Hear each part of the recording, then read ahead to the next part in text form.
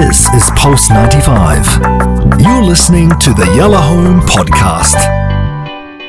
Yellow Home with Schofield and Big House. Music's greatest songs worth covering. Original classic hitmakers. Now, I love all these big tunes. I love. They're so evocative, and they're evocative of evenings. For me, it's evenings out with friends.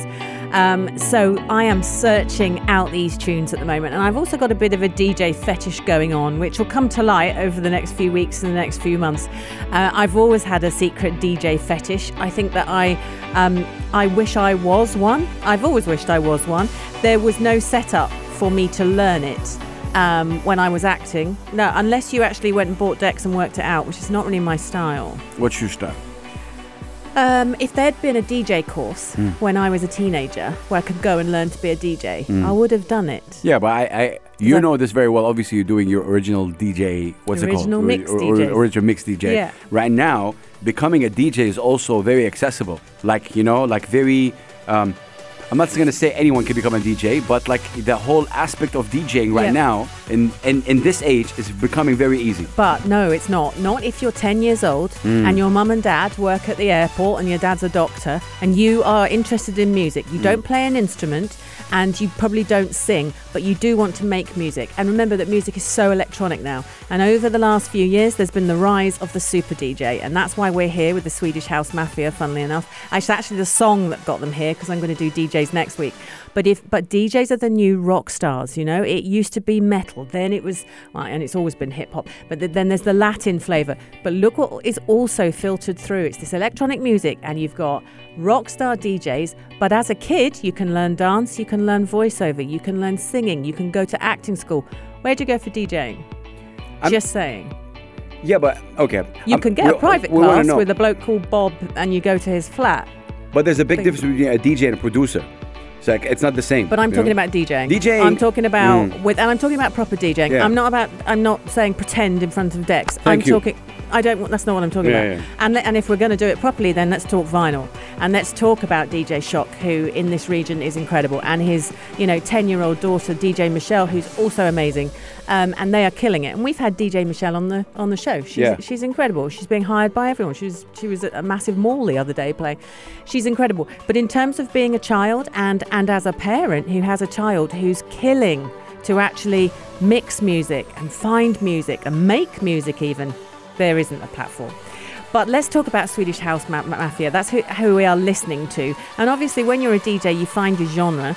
There's no mistaking that these guys are house music. This song was one of those massive tunes. The story behind the song is so random, and I listened to this to work out in the morning and have done for years. It'll crop up on my playlist. At no time did I think that it was actually written about Australia, especially as these guys are Swedish, as the name would represent. Let's quickly talk about them. There's 3 of them, but there's actually a secret 4th member. So the supergroup consists of Axwell, Steve Angelio and Sebastian Ingrosso. They're Swedish DJs, okay? And 2 of them met in school, grew up together. And what happened was, to put it in simple terms, they liked playing gigs together, and they kept doing gigs together. And every time they played it under their names. It's Axwell, it was Steve Angelio, it was Sebastian Ingrosso. Here they come, and you would go and see the 3 of them.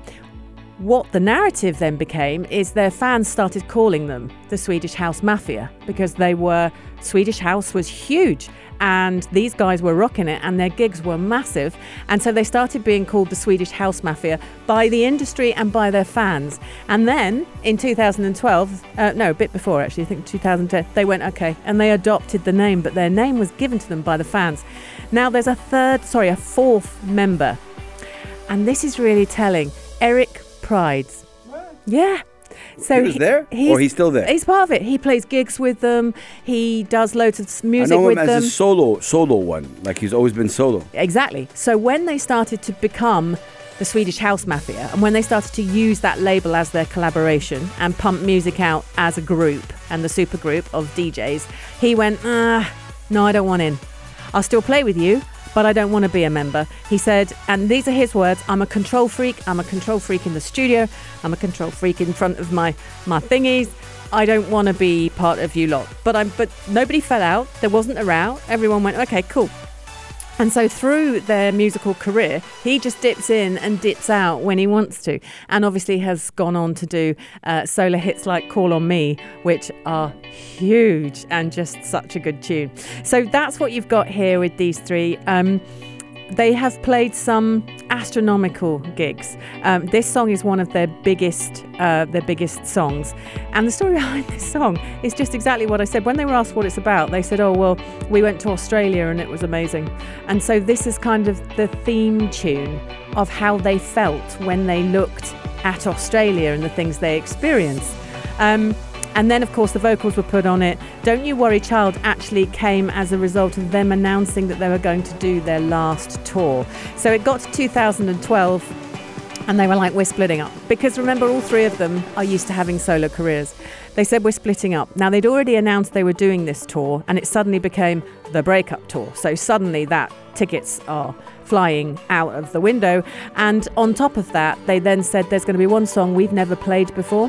And this is our departure song. And of course, it was this song. And so there is incredible footage of these guys doing this song and the crowd taking over. And a whole verse is just sung by this amazing crowd pumping to this amazing house music. It was. I mean, Ultra Festival is one of the biggest festivals like that. Or, you know, whether it's electric. I know it is. But to be honest, also has its niche and its vibe, its energy, and also the misconception of it as well. Like every genre has, like with metal, these guys are like, you know, they're crazy. With electronic and dance music, also with hip hop, there is. With country, there is, and it's just sometimes annoying. I understand it's annoying, but that's what music is. Every single genre has a certain with trance and dance music. It's always been the perception of, like, you know, I'm not going to say it's not real music, but it's electronic music. It's electronic music, and it has its people. Like, not everybody enjoys it, for example. Like, not everybody. Right. And it's the same thing for hip hop or country or rock. Genre. Like, boom, you know? Yeah. It's real. No, absolutely. You've got to kind of be into it. And listen, I like poppy electronic music. You know, I like there to be a vocal. There is a very small hook on this, very small. It's not like there's verse after verse, but I'm into that. But I mean, when you hear this mixed properly into some of their other stuff, it's nothing short of incredible. And that's where I find the creation and the art in DJs. It's what songs they're choosing, it's how they're choosing it, and what they're doing with it. But when you've got DJs who also write their own music, which these guys do, you know, it's wonderful. But you're right, the genre, you have to love the genre. This song received a Grammy nomination for Best Dance Recording at the 2013 Grammy Awards. So did their previous song, actually, Save the World, but this one obviously was a biggie. So it was released, you were talking about music festivals, so they played it for the first time at the Future Music Festival in 2012, and it was played on radio for the first time. It debuted on Pete Tong's Radio 1 show. And remember, I taught you Pete Tong the other day. But you said it in a negative connotation. No. Pete Tong is now Cockney rhyming slang. I mean, you've got to be seriously incredible to be part of Cockney rhyming slang. So Cockney rhyming slang is you use alternative expressions that rhyme with the thing you're saying. Okay. So if you want to go up the stairs, you go up the apples and pears. Yeah. Okay. I do this with my kids all the time. Your teeth are Hampstead Heath. Nice. So I will say, go and clean your Hampsteads. You're rhyming right there. Yeah, it's Cockney rhyming, isn't it? A suit is a whistle and flute. Okay. That's always the last word. If you've done something wrong, it's gone Pete Tong. Okay. So it's like... Okay. Yeah. Oh, that's the negative thing. Okay. And that's the. But yeah. But no, not on Pete Tong. He'll be super happy. Yeah. It's because of his surname.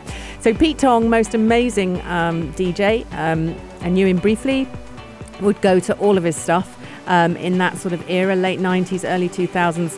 and he was the first to play them. But they played it at the Milton Keynes Bowl, which does actually have a huge amount of people, but it's just quite funny for me as a Brit because Milton Keynes isn't the most happening of places, and it's got lots of roundabouts. Very, very funny. Anyway, it debuted at number 1. First week of sales, 135,000 copies. It sold then nearly 750,000 in the United Kingdom alone. In the United States, the song became their biggest hit, peaking at number 6 on the Billboard Hot 100.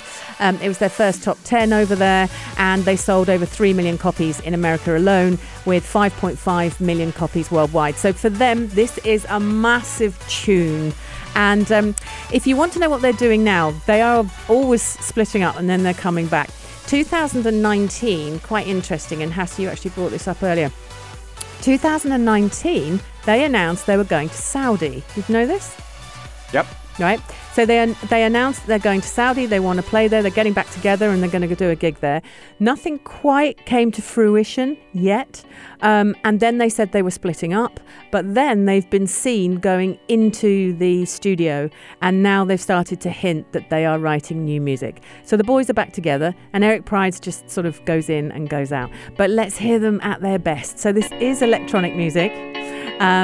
Don't worry, child, and it's the Swedish House Mafia. Look them up, they're great. There was a time I used to look into my father's eyes. In a happy home, I was a king, I had a golden throne. Those days are gone, now the memories on the wall. I hear the songs from the places where I was born. Upon a hill across the blue lake, that's where I had my first heartbreak. I still remember how it all changed. My father said, don't you worry, child. She has got a plan for you. This is Pulse 95. Tune in live every weekday from 5 p.m.